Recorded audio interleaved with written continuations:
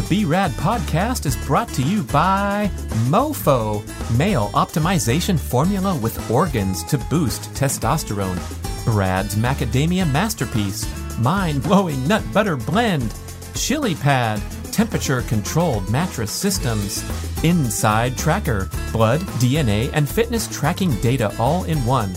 And New Optimal, 3 nootropic supplements designed to improve focus, memory, and drive. And check out the bradkearns.com shop page, my personal selection of favorite products with great discounts for health, fitness, and peak performance. The relationship interactions have such a profound effect on hormone levels and hormone optimization that it might even be argued that this could go right up there next to the category of sleep. You can swallow whatever you want, whatever magic supplement, secret formula, but if you're not engaging in the proper lifestyle practices, the benefits are going to be largely negated. So even if you decide to dope up like a real Olympic or professional athlete, you will largely negate those benefits unless you cover your bases and clean up your adverse lifestyle practices. I want to tell you about Inside Tracker, an awesome new ultra-personalized nutrition and lifestyle program that combines data from your comprehensive blood panels, genetic test results, and lifestyle and fitness data from a Fitbit, for example, and organizes everything into one super cool online portal of your personal health. I am just getting going with this, and it's awesome. It has everything in one spot. For every blood result, you can click on a blog post or watch a video to learn more about these values. It's a great education in general health and self-quantification, and it was developed by leading scientists in aging, genetics, and biometric data from MIT, Tufts, and Harvard. The patented Inside Tracker algorithm calculates your so-called inner age, and it shows each biomarker as either optimized, needs to improve, or at risk. And then you can take precise corrective action with a science-backed plan to reach your performance goals. Oh, mercy, people. On my first round of testing, guess what my inner age was? 62! Shocker! Because I just turned 56. I'm sorry. You know what? When I delivered that blood test, I believe I was a little overtired, and several of my biomarkers were deemed to be subpar. So I made some changes as directed. I recovered better, rested, went back, and delivered way better numbers at the next blood test. The Inside Tracker motto is, change is an inside job, and that is for real. You got to keep tabs on this stuff to be at your best. And they have an amazing deal just for B-Rad podcast listeners. They are going to give away a grand prize of $1,500 in Inside Tracker value. So to enter, all you have to do is go to insidetracker.com/BradPod, BRADPOD. Check it out right now at the link and enter the contest. Hi, listeners. I am ready for the MOFO mission part 2. How about you? All right. Let's get into it. Everybody. Hopefully you listened to wonderful part 1 because the MOFO mission consists of 10 lifestyle assignments, a comprehensive approach to optimizing testosterone, especially as you age into the upper age groups. You experience a very natural and potentially very slight decline in testosterone as you age, obviously, but research is showing a couple interesting things. First, that we are in a world of a disastrous, accelerated decline in the average male testosterone levels. It's falling at a rate of about 1% per year since the 1980s. So we're talking about 40% lower in the 40 years it's been since the 1980s started, right? So grandpa and pop had 20 to 40% better testosterone than the average person does today at whatever age checkpoint we're talking about. So I'm not talking about a decline in testosterone as we age as humans, but rather a checkpoint in time where the modern world has conspired to trash the average male testosterone, and this is from research around the globe, not just an isolated study in one country, great research from Japan, from Denmark, from the United States, that the average male is less of a man than dad or grandpa was decades ago. And it's an accelerated decline that has a lot of adverse consequences. There's a lot of health risks as you age when you have declining testosterone. Another prominent study from Israel revealed that male sperm count is about 50% decline from just a short time ago, I believe in the 90s. So we're talking about fighting this battle on all fronts, this MOFO mission. And you can learn more if you visit my website, bradkearns.com, and click on the MOFO link. It'll tell you all about it. Of course, I'm promoting a wonderful nutritional supplement product behind it, but that's not the point of this show. And the purpose here is to promote a comprehensive approach to hormone optimization, because there's, you can swallow whatever you want, whatever magic supplement, secret formula. But if you're not engaging in the proper lifestyle practices, the benefits are going to be largely negated. And yes, that goes for hormone replacement therapy as well.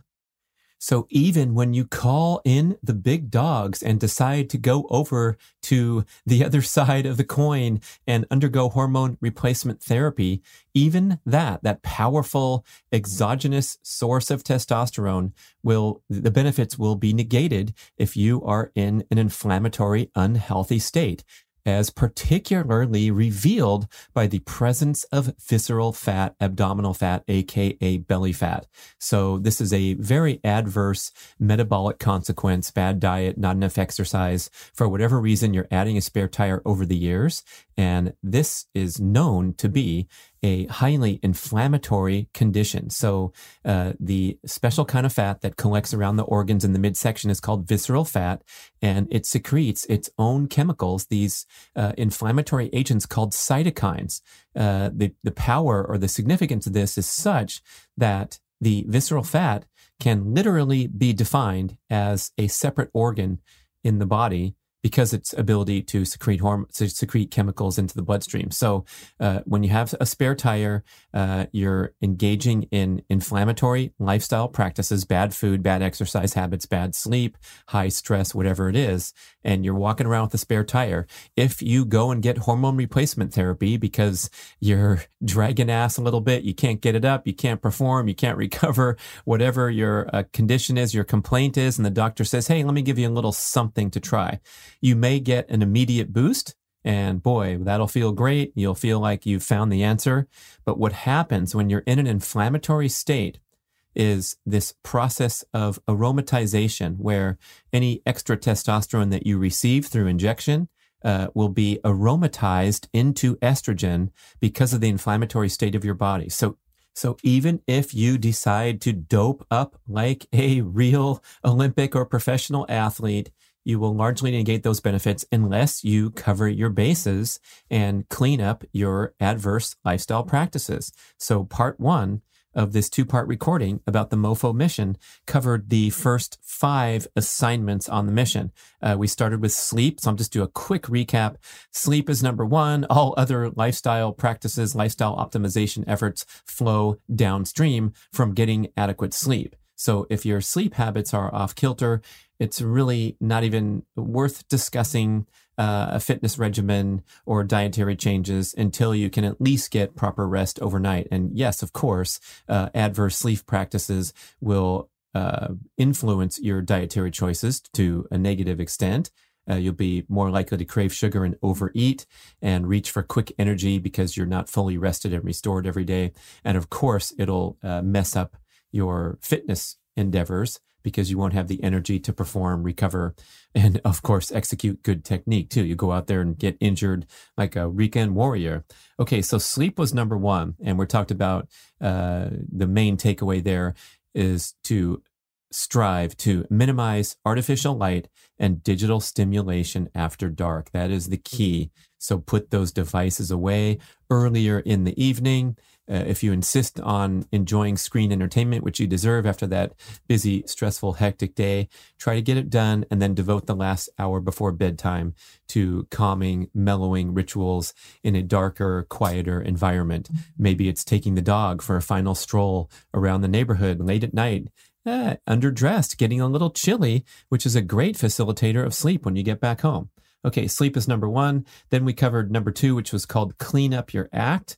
And we're talking about ditching junk foods, which is the starting point for the conversation when it comes to dietary changes. And also throwing into that title, clean up your act, would be to ditch the toxic relationships, toxic energy, all kinds of things to clean up in your life. Okay, number three was, now that you've ditched all the junk food, we want to emphasize the most nutrient-dense foods on the planet.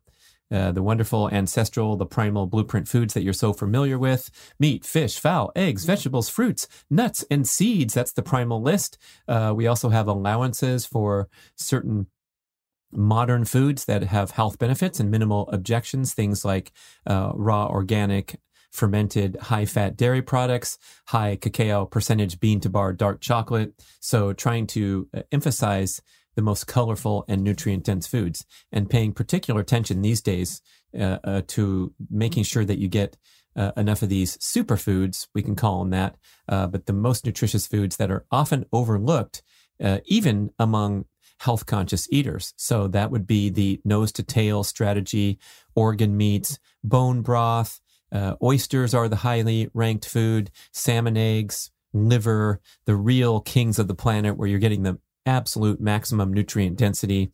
And there's so much good content out there on this recent emergence of the carnivore style dietary pattern, where you're having what would be called an animal-based diet. So you're getting a lot of pastured eggs and grass-fed beef and quality, sustainably raised animals, and then throwing in the superfoods like bone broth, things that are really difficult to get in the modern diet, organ meats, oily cold water fish.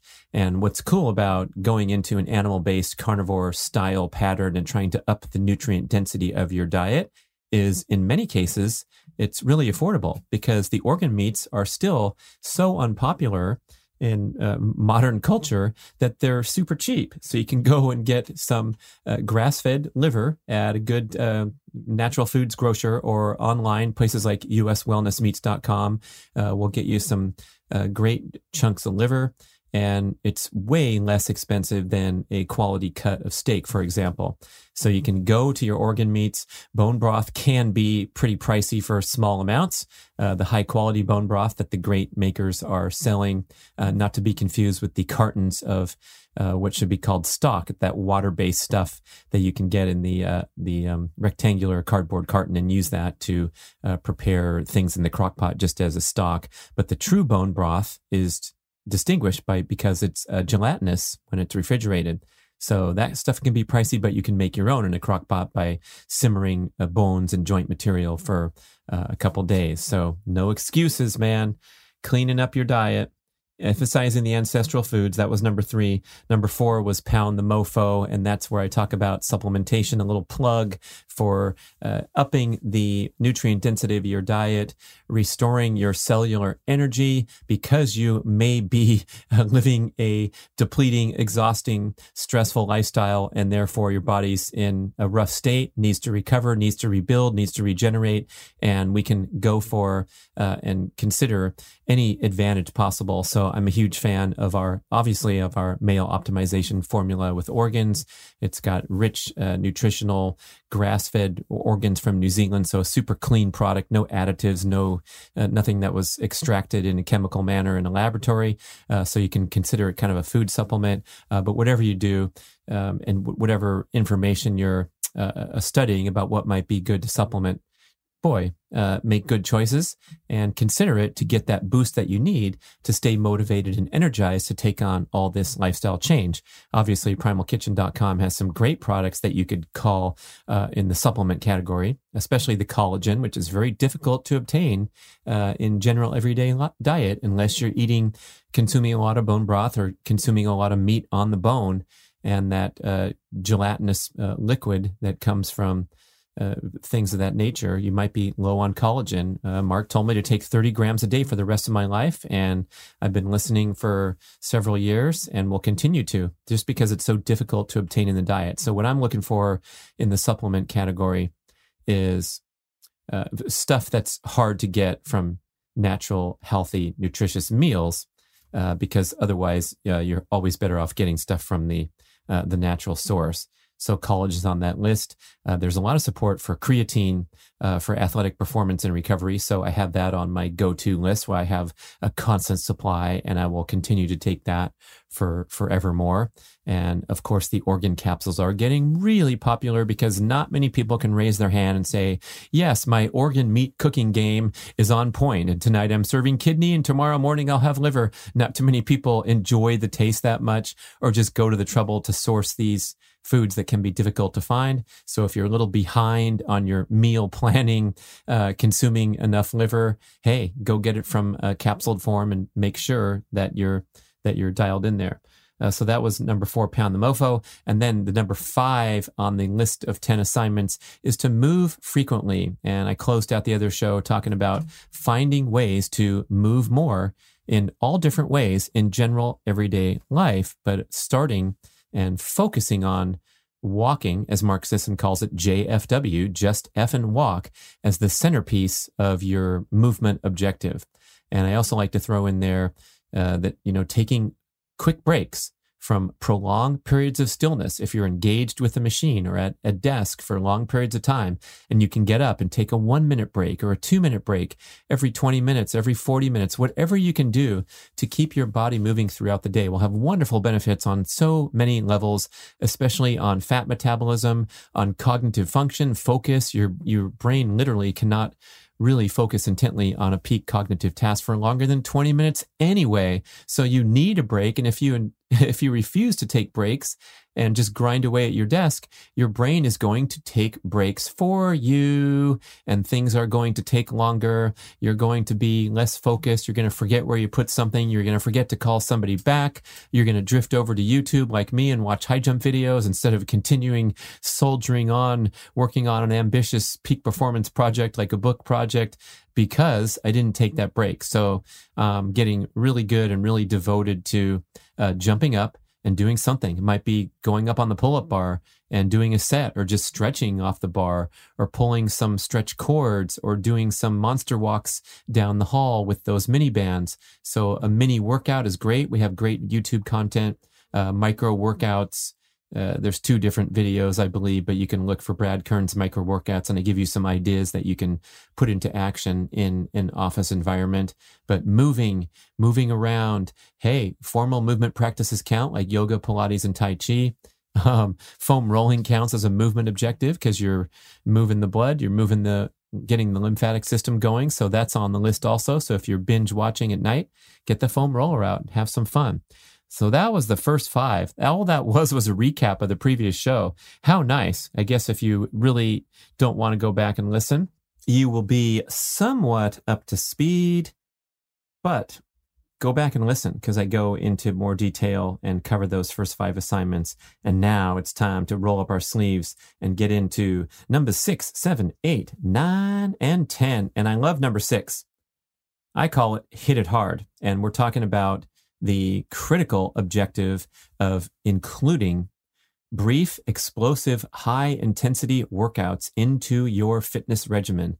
This is widely ignored, disrespected, or misappropriated by many fitness enthusiasts. And what we see in general are people that completely ignore the explosive exercise in favor of driving over to the gym, looking for a close parking spot, walking in, and then climbing on a moving staircase for 45 minutes watching CNN and calling it a workout or a bicycle or a treadmill or whatever. So the pure cardio folks are doing something that is certainly better than sitting on the couch, but it has minimal fitness, health, longevity, disease prevention benefits in comparison to once in a while putting your body under maximum load and asking the maximum challenge from your muscles and from your cardiovascular system. So the payoff, the return on investment of workouts that are incredibly short are vastly superior to workouts that are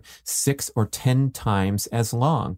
My main man, Dr. Doug McGuff, one of the bright minds in the progressive fitness circles, he has a great book called Body by Science, where he very devotedly cites research showing how much subjects can improve from a workout regimen that lasts as little as 12 minutes a week. So if you go in there and hit it hard in some way, shape, or form, and we'll talk about some ideas shortly, you can greatly increase your fitness in a very short time in comparison to someone who's out there running or cycling for hours and hours on end. What happens in brief, this is the concept that McGuff is trying to convey in his book, Body by Science, and I've heard other people express it pretty nicely. Dr. Ted Naiman, co-author of the PE ratio diet, talks about this too. His favorite exercise regimen is doing single set to failure, and that's it. And he'll stack up 5 or 6 different exercises over the course of the day. He might do them all in succession, or he might just do one set of pull-ups to failure, go back to work for 2 hours, come back and do a sprint up a hill once to failure, to a really difficult, challenging full speed sprint. And then, later on in the day, do his push-ups to failure or his deadlifts or whatever you're talking about. But it's a really interesting concept to get these muscles challenged to the very maximum. And that's where the magic of fitness happens. You have to challenge your body to stimulate a fitness adaptation. And the essence of that is pushing yourself hard and, to a place where maybe you haven't gone before, when you're talking about, continually improving with your sprint time or your vertical jump or your speed climbing up the rope. And so there is a lot of good programming out there that respects the importance of explosive high intensity training, but generally it's organized into this high intensity interval training format or protocol that defeats the purpose because the workouts last too long. So when you go into a spin class or a boot camp class or a session with a personal trainer, and they're asking you again and again and again to deliver maximum output, what you're doing is turning the workout into an exhausting, depleting, fatiguing session. It's too hard and it's too much. And after just a few maximum efforts, you will start to have cumulative fatigue occurring during the workout, such that you won't be able to deliver a truly explosive effort for the rest of the session. This happens if you are asked to do too many explosive efforts, or you're asked to sustain maximum output for too long a period of time. I had a great show with Dr. Craig Marker on the podcast. You can search the archives. They have a really nice search function. I don't know if listeners know that, but if you go to blog.primalblueprint.com, oh my gosh, you can type in a word into the Google search function and pull up an old show. And Dr. Craig Marker had this absolutely fantastic transformative article published on breakingmuscle.com called Hit versus Hurt. We reappropriated that for Mark's Daily Apple. So if you look in the Mark's Daily Apple archives, you can see an article titled HIT versus Hurt, HIIT versus HIRT. And what HIRT stands for is high intensity repeat training. This means you will perform a sprint, an explosive effort of some kind. It could be an actual running sprint down the athletic field or the track. It could be a set of kettlebell swings to maximum effort for a specific duration of time. Could be a set of box jumps that can count as a sprint, or of course a bicycle sprint, cardio machine, whatever it is.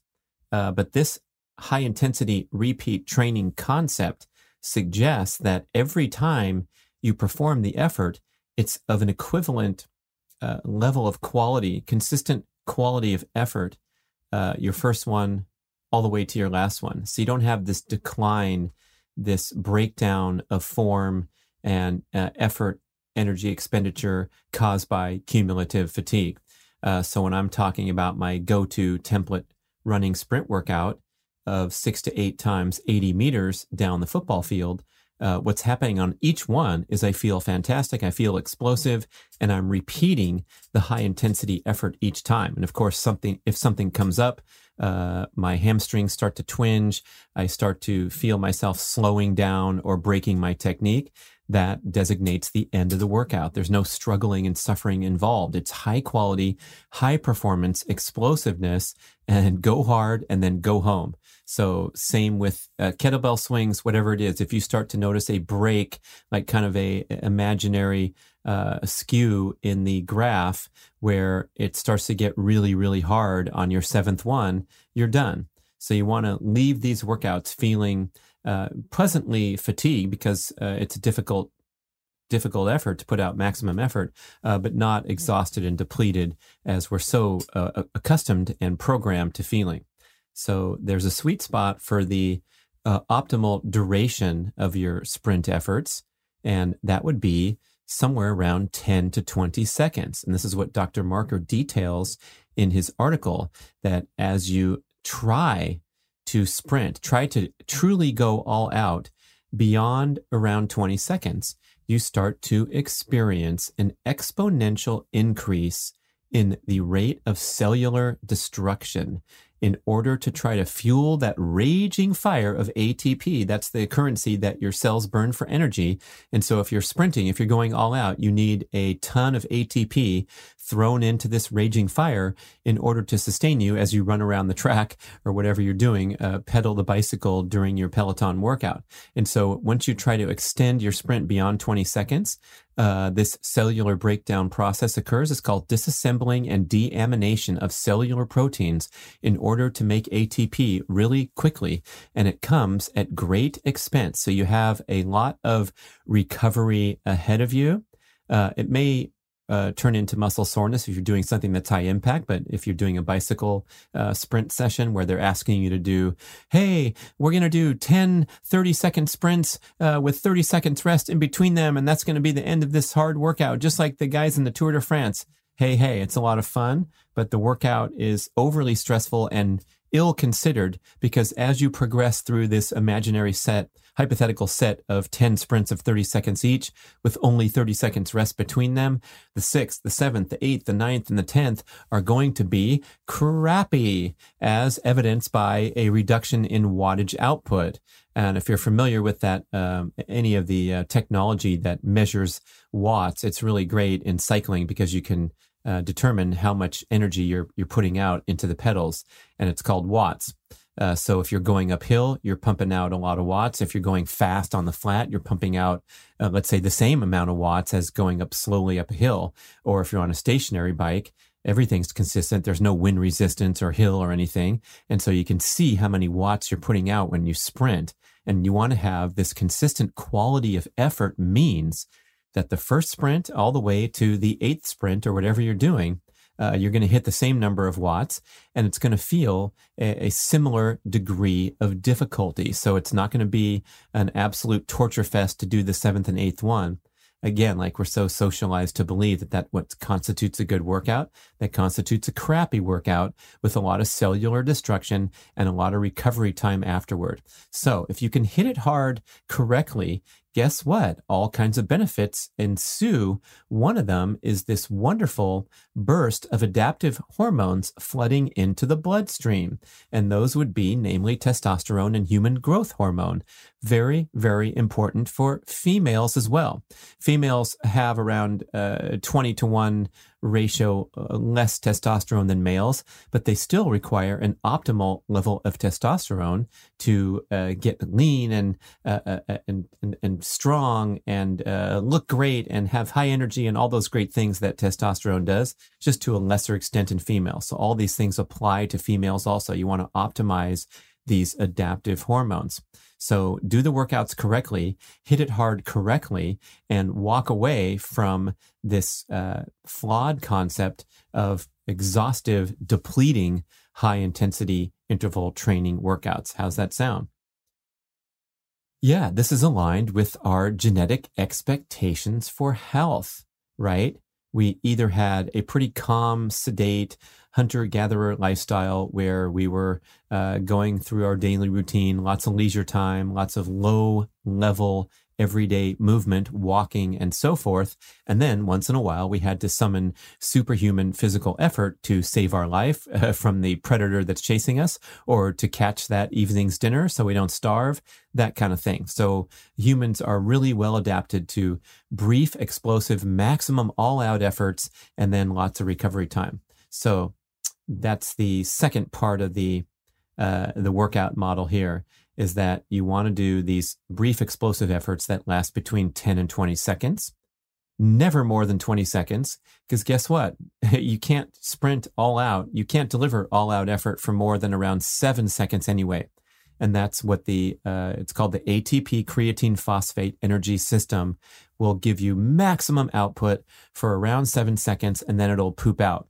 So if you watch the Olympic 100 meters and the great Usain Bolt, the greatest sprinter of all time, pulling away from the pack, guess what's happening? He's actually decelerating the least, but he's reached maximum output and maximum speed at around 70 meters. And so even the best can't continue on at a true maximum effort for longer than 7 seconds, but you'll get a lot of fitness benefits if you can extend it up to, let's say, 20 seconds, especially on low impact activities. So if you're doing low impact, like bicycle sprints, yeah, I would drift toward the upper side of that range. And if you're doing high impact running sprints, I would camp around the low part of that range, the 10-second mark. And when I'm doing an 80-meter sprint, I think it's taking probably only around 10 seconds. That's plenty of sprint for me when I'm really going strong and delivering maximum energy there. So 10 to 20 seconds sweet spot. And then the recovery interval should be what Dr. Craig Marker describes as luxurious. Yes, you want to take luxurious rest intervals in between your sprints. I know that's a strange and foreign concept to the hardcore, especially the endurance mindset that I come from and formulated myself during my years as an endurance athlete, where it's like, yeah, I'm tough. I'm going to leave on an amazing minimal rest interval like I used to in all my swim workouts and all that kind of thing. But in this example of a true high-intensity repeat training session, we are looking for quality. We're looking for power, explosiveness, and that hormonal burst that we're going for. And that requires a lot of rest so that you can return to whatever it is, the kettlebell, the starting line, the bicycle pedaling when you turn the handle and crank up the resistance. You want to return feeling fresh, energized, with central nervous system ready to perform again. So luxurious rest intervals, at least a 6-to-1 ratio from the work effort. So if you do a 10-second sprint, like I described, so imagine me going down the football field for 80 meters, takes around 10 seconds, and then I'm going to recover for at least 1 minute in between these efforts. Now, how many sprints should you do? That totally depends on your fitness level, but I would say I would volunteer somewhere between 4 and 10 would be appropriate for almost everyone. And hey, if you feel great and you're going strong and you did 10 and you feel like you can do 2 more, guess what? It's not about quantity again, and I would otherwise recommend, I would rather recommend that you try to go faster for the 10 that you do. 10's a lot, and we have the wrong mentality here because we're so used to these suffer fests where we go again and again and again. We have a great interval workout or hill repeats or whatever it is, but we want to kind of reject this chronic notion, this exhausting, fatiguing, depleting workout, and instead go for that sharpness. And the great elite sprinters and explosive performance athletes in the world know this. They've been training this way for many years.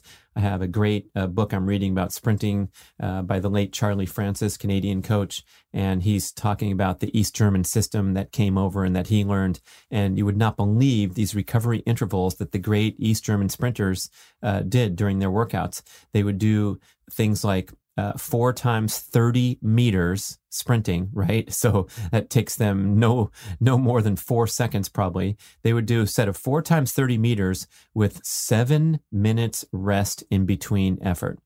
Then they would proceed to do a 1 times 80 meter sprint with 20 minutes rest afterward. Then they would go to 100 meters 1 time with 25 minutes rest. Then they'd go to 120 meters with a 30-minute rest.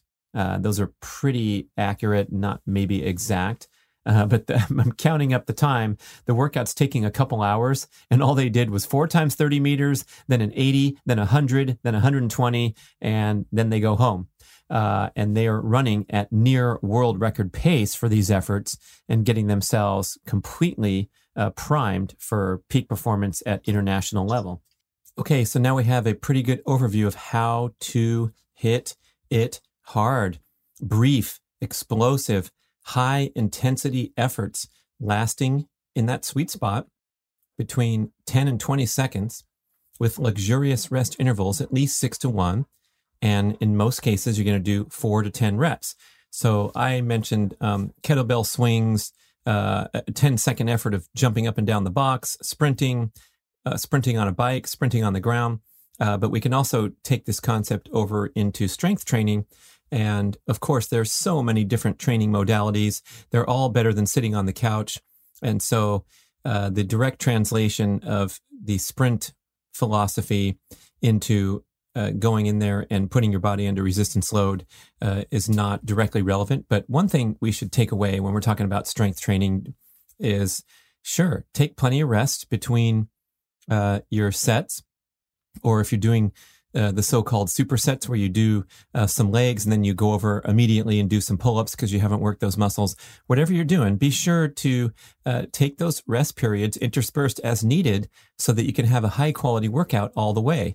And if you are pushing yourself hard and putting your body under a lot of load, it's not going to take that long to get an outstanding workout. This is what Primal Blueprint has been talking about since the Primal Blueprint Fitness Pyramid came out. We released that thing 11, 12 years ago or something. I believe the text says strength training sessions 2 times a week, 10 to 30 minutes is great, is plenty, and never over 30 minutes. I mean, if you're training for the Olympics and what I'm commenting here is in conflict with your super duper coach, hey, go do your thing. If you're an elite athlete and it works for you, that's great. But for most people, if you're in there putting your body under resistance load for a 30-minute session total, right, with rest periods and pulling the pin and putting the pin in somewhere else, all that, you've probably done enough work to make it really a great session. And as you start to extend out too long, that's when you start to give back a lot of the hormonal and fitness benefits and plunge into this extremely distressing pattern, this common pattern of chronic exercise or overly stressful exercise. Huberman Lab podcast, new podcast with Dr. Andrew Huberman of Stanford. Great stuff. I love how this guy rolls. He just does these long narrations about science of healthy living, peak performance. And one of his messages was about the hormone balance in relation to exercise. And I believe the research that he cited said, once you get out above 60 minutes and up to 75 minutes, that's when the cortisol starts pumping into your bloodstream to keep you going. Obviously, if you're doing hard work for that long a duration of time, then you're going to get an adverse stress hormone fight or flight response that lasts too long. And the adaptive hormones, the testosterone and human growth hormone that want to spike after a really hard, brief effort, start to get suppressed. And so you have an overly stressful workout. So boy, if you get on that clock and it says 60 minutes and you're still going and you still have a few more stations to do before your tidy workout is over, let's think twice about that, because that means you probably haven't worked hard enough during the first 60 minutes to really want to stay in there and do something for the final 15. Let's talk about nootropics. These are supplements designed to improve cognitive function, memory, and creativity. And I'm taking 3 products from a company called New Optimal, NU Optimal.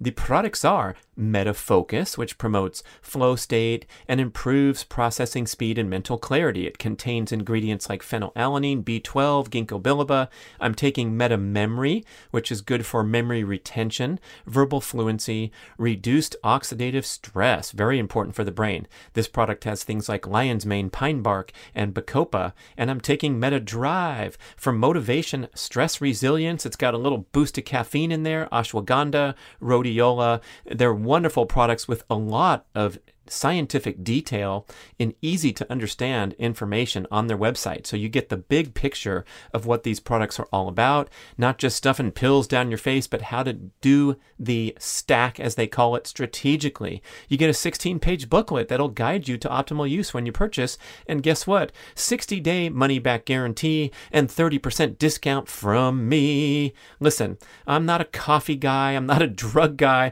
but I'm always looking for any type of natural edge I can get, especially for cognition. So guess what? Let's avoid that sugary junk food. Let's get enough sleep, take a power nap when you need one, and consider trying some nootropics to see if you get a natural brain boost. So go visit newoptimal.com, NUOPTIMAL, and enter the code BRAD30 to get 30% discount when you try it. newoptimal.com for way more details. And again, I'm talking about the concentration of effort where you're performing a set, resting, performing another set. So if the first 15 minutes of your time in the gym is foam rolling and doing your physical therapist recommended drills with the bands, and then you go hit the weights, of course, we're not counting that time. But a 75-minute hard effort or duration of workout is definitely too long. It's not going to pay off as well as going in there, going hard and going home. Okay, so I think that's enough on assignment number 6, which is to hit it hard. Assignment number 7, take control of your life.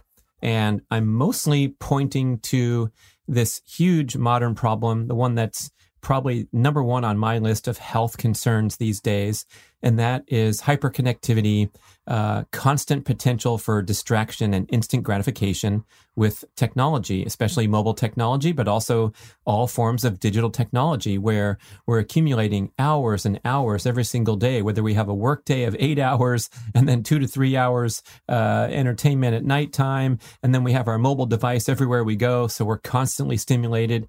This is proving to be very harmful to the brain. It is building a generation of short attention span, instant gratification seekers, and it's an increasingly difficult challenge to withstand or to manage, right? Because the technology is so clever. We have the smartest and best trained and best paid folks in the world programming these social media platforms and internet platforms to draw you in and suck you in and distract you from whatever you were trying to do. And entice you to continue taking a deeper and deeper dive into their content because that's how they make money. So we also have the incredible usefulness. So I'm not here advocating to go live in a camper like Chris, who I just met up in Lake Tahoe, who's totally self-contained in there. And he drives his camper around to a series of different ecstatic dance gatherings on different days of the week. So he's on the hippie trail. He loves it. Good for him. It's super fantastic and interesting to learn about it.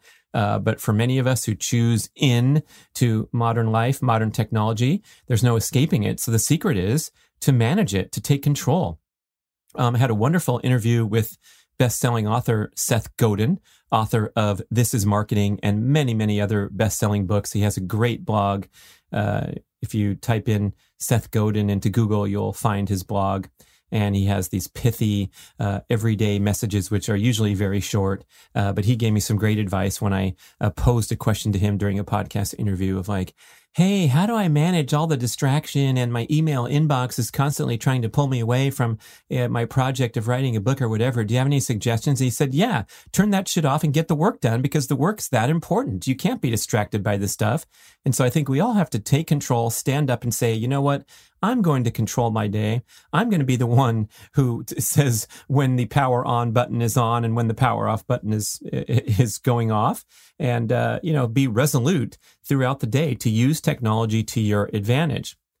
one thing that I have found very valuable to me is to build in other opportunities for healthy living such that you're creating this framework so that you're not, you don't have that penchant to get distracted.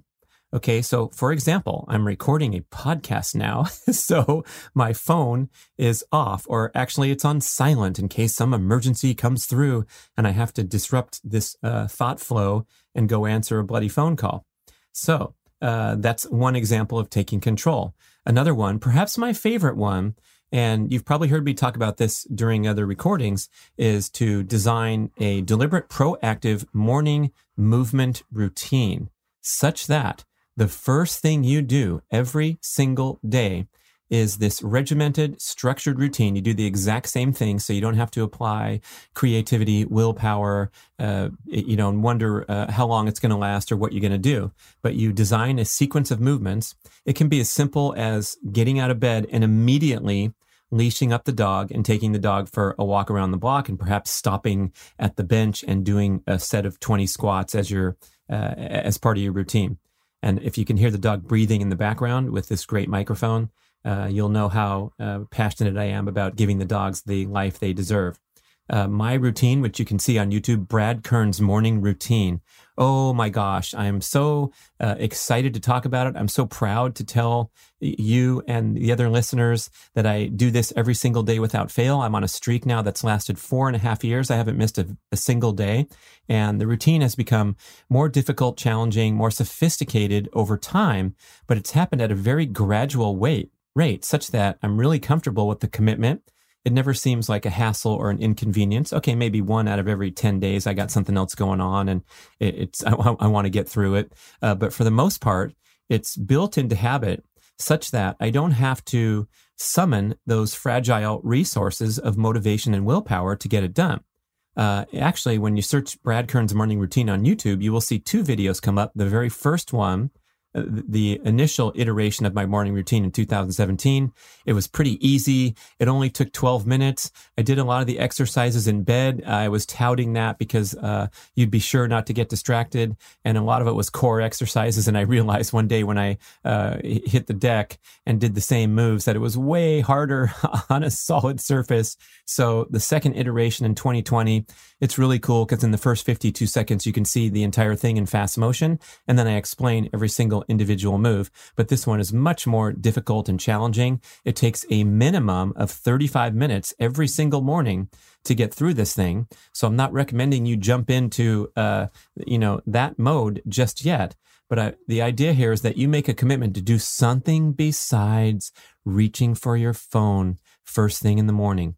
Something that 84% of Americans, per a recent Adweek survey, do upon waking up. And something like 56% of those 84% are doing it while they're still in bed. So they're reaching for a phone, implying that it's within reach, which ideally it would not be within reach. And then once you get your brain into that reactive, instant gratification, dopamine triggering mode from reading text messages or reading social media stream, it's very difficult to return to the desirable morning disposition of high-level thinking, strategic planning, reasoning, gratitude. We want you to write in your gratitude journal in the morning and look at the sunrise and have that philosophical view of, boy, life is great, isn't it? But if you're jamming on that phone first thing, you're going to ruin your potential for that. And the behavior psychology experts say that it's very difficult to recalibrate once you've had your first dose of dopamine. That's why I'm really advocating to do something very first thing in the morning, and that sets you up, ideally or hopefully, for more success the rest of the day with more discipline and more focus and less penchant for distraction and instant gratification. And the other time when we really get weak on this objective of taking control is when we're tired, when we're burnt out, when we're fried, and that goes to your exercise habits, your diet, your sleep habits. So if you take care of yourself and be healthy, then you have the ability, the power to take control and discipline your use of technology. So I mentioned the morning routine. There's also some other cool stuff that are mentioned in the MOFO book, the ebook, the free ebook that you can get when you go to bradkearns.com, click on MOFO. It's called Becoming a Modern Day MOFO, and it details many of the things I'm talking about here, how to get really great at this, taking control.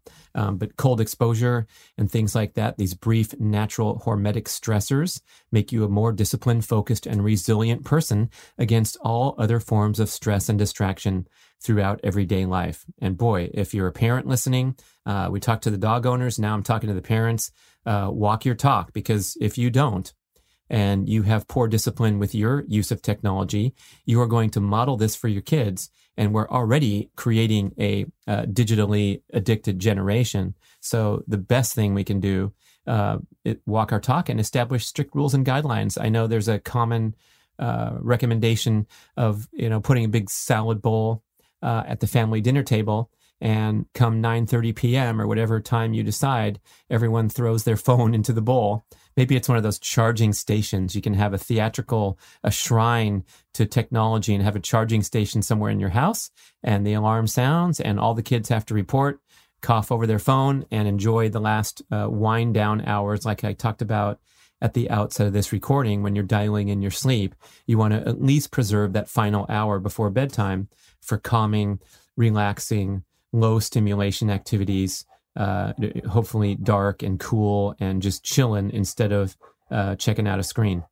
Assignment number 8 is protect yourself. And what are we talking about here? Mostly this incredibly disturbing modern new concern about estrogenic compounds in our environment. They call them environmental estrogens or estrogenic compounds.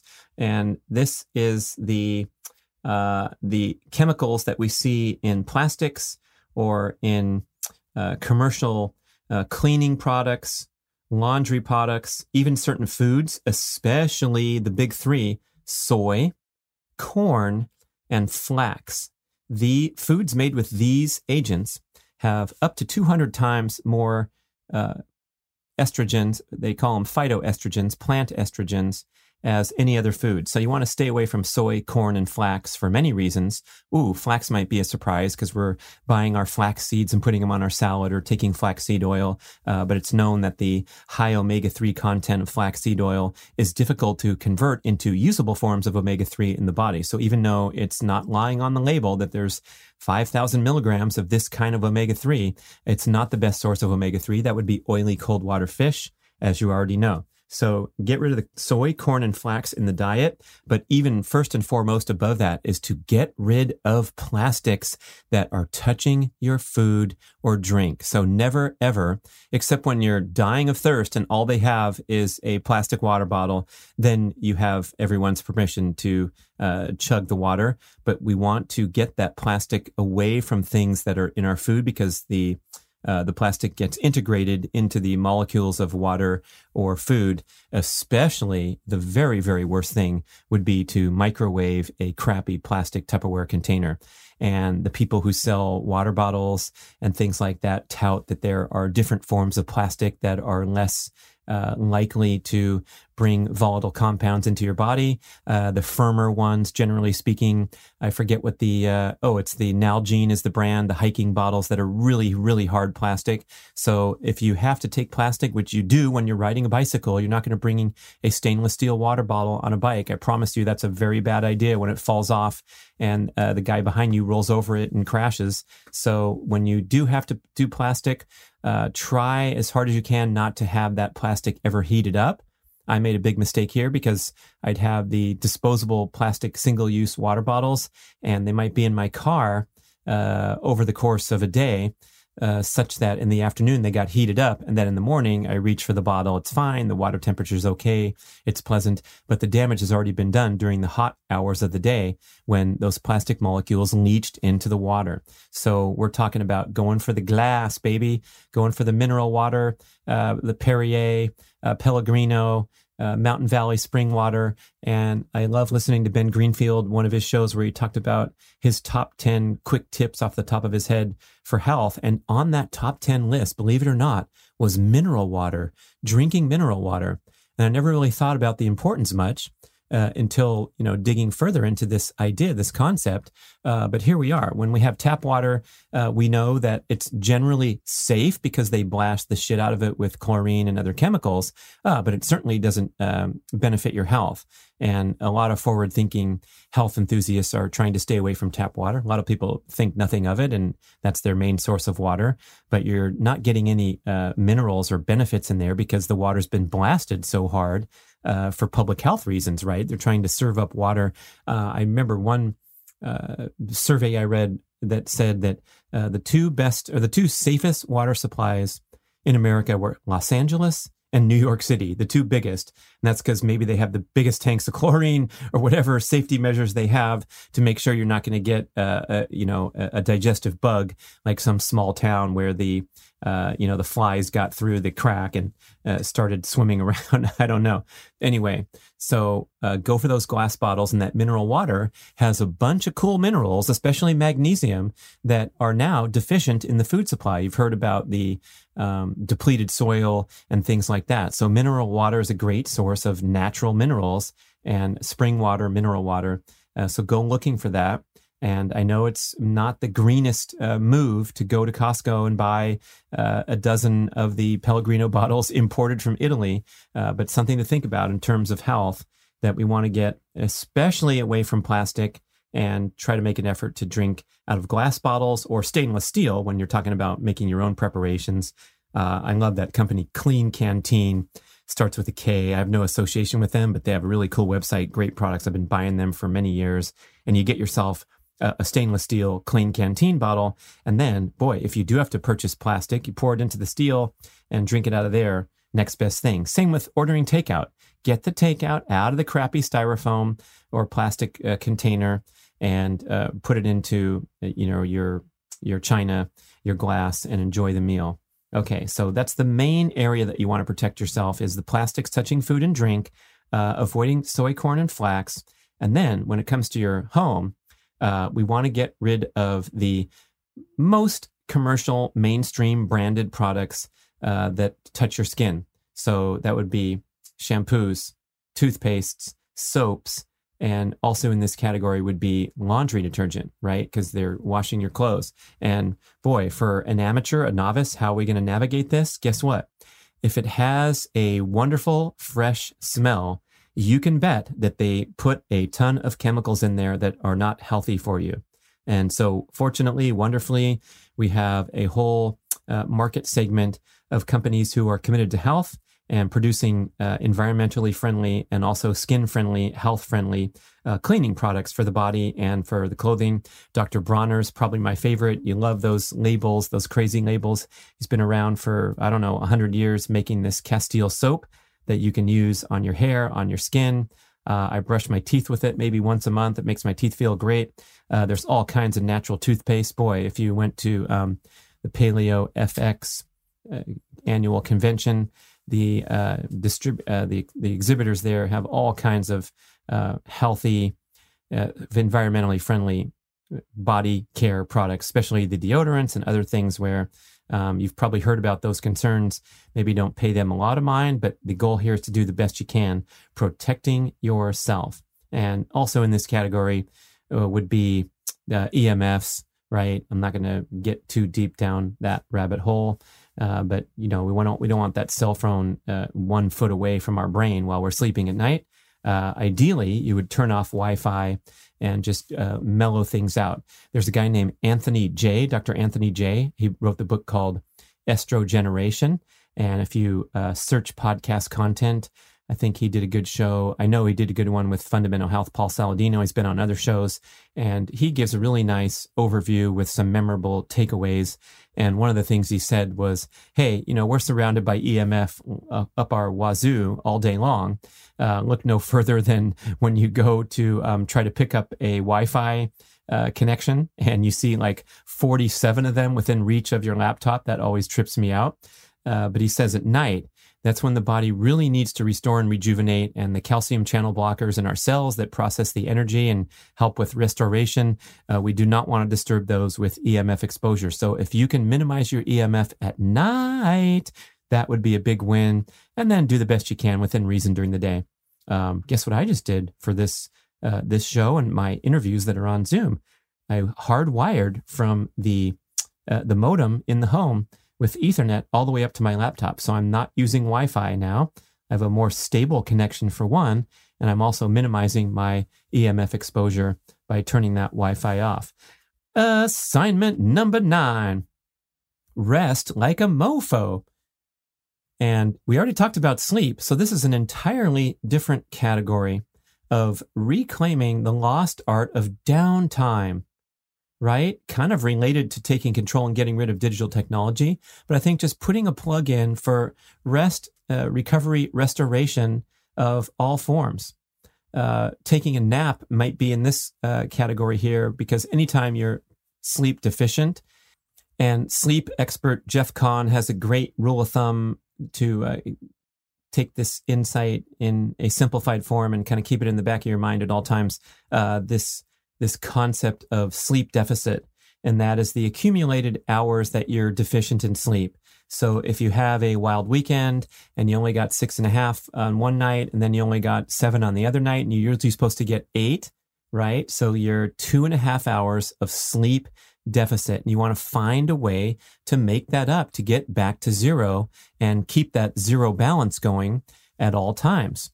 So that would be a 30-minute nap for the next 6 days. Then you're looking good and getting ahead, right? But that's what's so great about napping, is it helps you make up with this sleep deficit very powerfully and very efficiently. So other parts of the downtime category would be things like meditation, exercise, meditation practice, right? Those frequent breaks from peak cognitive function that I mentioned earlier. So every time you've been diving in deep for 20 minutes, get up and take a 1 to 2 minute break, sitting around and just gazing off into outer space, sitting on the porch in the old days on the rocking chair, right? After a busy day. These are actually ways that our brain can cement learning and experiences and memories.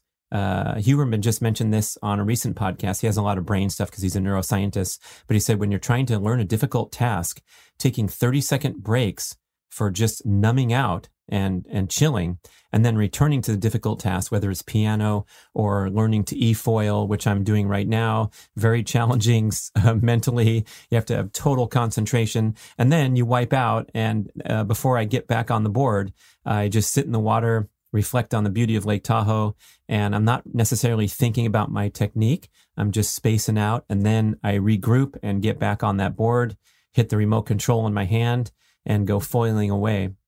Okay. When it comes to training, of course, this is a huge area of concern, and a huge area of recommendation is to emphasize these recovery-based workouts that are designed to rejuvenate you. If you go over to Joel Jamison's website, it's the number 8weeksout.com, 8weeksout.com. He trains MMA fighters, so it's 8 weeks out from a fight. He has this wonderful concept called rebound workouts. And there's some free content where he will take you through step by step how to perform a specially designed workout that promotes parasympathetic activity and actually speeds recovery, as evidenced by improved heart rate variability scores. It speeds recovery in comparison to total rest. Pretty fantastic insights there. And it just means going to the gym or going out on the roads and taking it so easy that you feel refreshed and re-energized from some form of movement. Of course, a walk would also be a great example of a recovery workout. Foam rolling, cold exposure, sauna exposure, all these things have a restorative benefit. And then finally, number 10. Yes, this is the actual title of assignment number 10. Quit being a dick to your wife or girlfriend.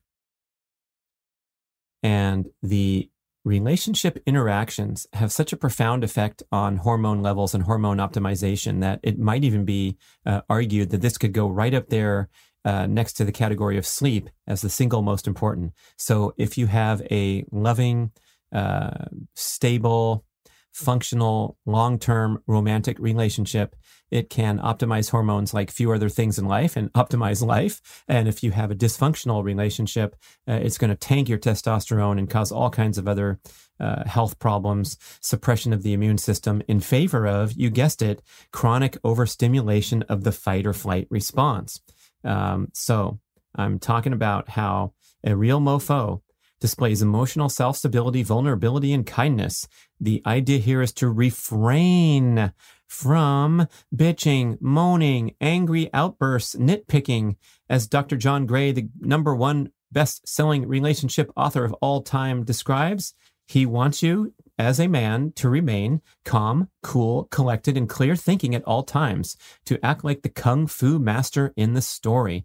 And when you can do that, that's when you can optimize your testosterone levels. If you do have a difficult interaction, or you're feeling stressed or triggered or whatever you want to call it, the idea is, John Gray's recommendation is to go off into your cave and do testosterone boosting activities. This is advice dating all the way back to his first book, Men Are From Mars, Women Are From Venus, in the early 90s. And it kind of conflicts with some modern relationship advice where they want everybody to be open, honest, authentic, vulnerable at all times, and talk through everything, and not be a stoic sitting in the corner and not sharing your feelings. So we don't want to misinterpret the suggestion here, but I'm a really strong believer in this idea that if you keep your cool, of course, when it's time to express yourself and you have an issue, you can say anything and everything with loving kindness so as not to inflame what's already going to be a difficult discussion. And you can say it at the right time when you are calm, cool, and collected. And so the idea of going away and getting space, and testosterone boosting activities are anything that's challenging, focusing, problem solving, right? The male's primary biological drive is to solve problems and conquer one's environment. And so if you can go tinker in the garage with your motorcycle, playing a video game counts, watching sports counts, participating in sports counts. All those things will have you returning to what might be a difficult interaction, or there's some heat or dysfunction going on in the relationship, and you'll be a better person for the effort that you make to be calm, cool, and collected.